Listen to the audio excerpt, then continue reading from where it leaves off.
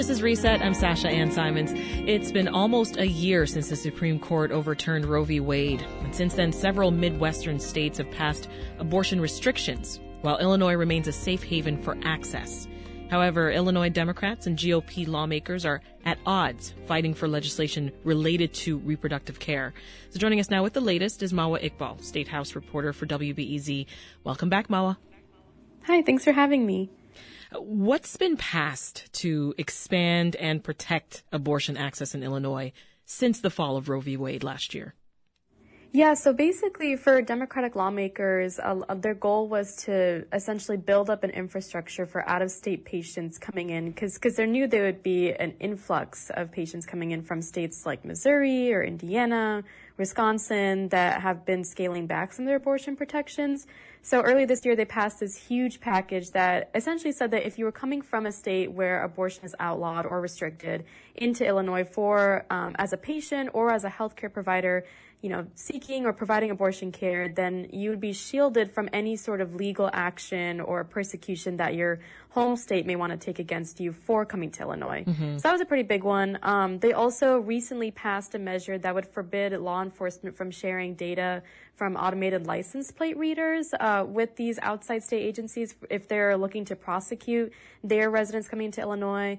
And then also just kind of filling in some of the holes, as these advocates say, for access in Illinois when it comes to, supplying emergency contraception on college campuses or allowing patients to sue crisis pregnancy centers if they feel like they were misled from seeking abortion care by those centers, mm-hmm. and requiring insurance companies to cover abortion medication. So pretty much just kind of building up that infrastructure and in ways that they see need to be built up. And this is protecting folks that live here, Illinoisans, as well as out-of-state residents, right?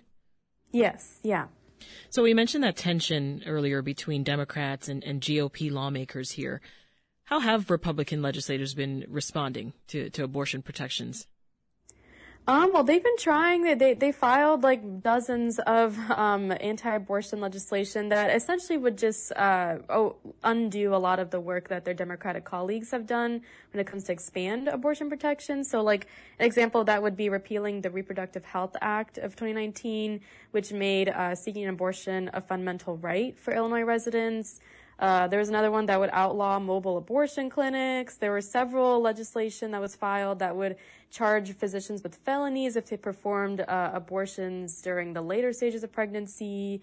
So just kind of a counter to what the Democrats have been doing. Yeah. In your story, you wrote that Republican State Representative Bill Howder of the 87th District in Central Illinois says lawmakers who filed anti-abortion rights bills knew that they weren't going anywhere.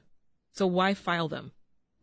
Basically just to kind of show their constituent or their base that they're trying or that they are, anti-abortion as sort of a way to make sure that they, keep that seat because mm-hmm. they tend to represent districts that do lean more conservative and do lean more anti-abortion. And so just to kind of show that they're trying, but like Representative Howder said, they know that, when it comes to passing anti-abortion rights bills mm-hmm. in Illinois, it's going to be an uphill battle. Long shot, for sure.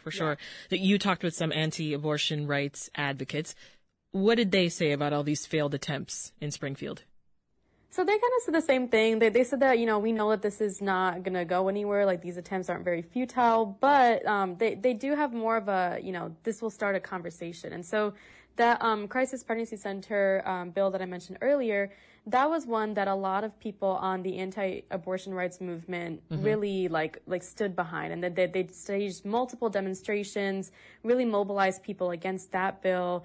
I mean, that was there's these online witness slips you can file, and for that one alone, there was 18,000 filed against it, which is the most I've ever seen for any singular bill. Usually that's 10 or 20 in favor or against, but this one had 18,000 people filing against it. Strong feelings there. Yeah, so they kind of have this approach that at least we can start a conversation about how to scale back some of these protections. And anti-abortion rights advocates are saying that the abortion protections that Democratic lawmakers are passing, that they don't represent how all Illinois residents feel about the topic, that people tend to be in the middle. Do they have a point with that? I'm not sure. I mean, according to the WBEZ and Chicago Sun-Times, when we polled Illinois voters last year, about 52% said abortion should be legal in most or all cases, whereas 36% say it should be illegal. And then I looked up, the Pew Research Center did a similar survey, and they found in the U.S. that 62% of U.S. adults said the practice should be legal in all or most cases, while 36, so about the same in Illinois, said it should be illegal. So it seems like a majority do support abortion access. Their sort of perspective was that, like, you know, people are too passive, like they're not passionate enough to be quote unquote pro-life, and so they won't elect more conservative lawmakers. They just kind of go with, you know, the pro-abortion rights lawmakers. But I'm not sure if the polling really lines up with what they're trying to say. Yeah, it doesn't sound like folks are in the middle there. There's another issue that's come up in this abortion battle in Illinois, and that's protecting the privacy of folks who are seeking reproductive care, right? Tell us more about that. Yeah, so this was an effort that the ACLU is really behind, and it kind of goes along with the automated license plate reader data bill, just sort of protecting people's data privacy. So one thing that they want to do is they want to make sure that when, you know, because our phones, right, they do geo-tracking, and there's a way, you know, for companies or third parties to access our data when it comes to, like, where we've been, just based on where our, like, phone location has been. And so the concern from the ACLU is that there may be a possibility that outside state agencies from states who have restricted abortion access may get access to this data and track their residents. You know, where are they going in Illinois, right? Are they going to abortion clinics, and what are they doing there? As sort of another way to monitor and sort of track down people and their activities. So that's something that they're trying to build up protections against in this upcoming veto session, or maybe even the next spring session, 2024. But yeah, they say that data privacy is a huge thing as far as, you know, making sure that people aren't being surveilled when they try to access abortion in Illinois. Yeah. Well, there's a effort as well, as we know, to add abortion access to the Illinois Constitution.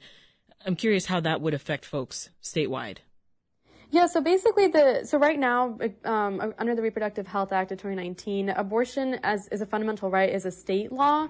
But, you know, theoretically, if there's a change in leadership, right? So if Illinois goes from being a Democratic supermajority to, like, a Republican supermajority that is more anti-abortion, then they could, you know, pass a law repealing that act and make abortion access restricted.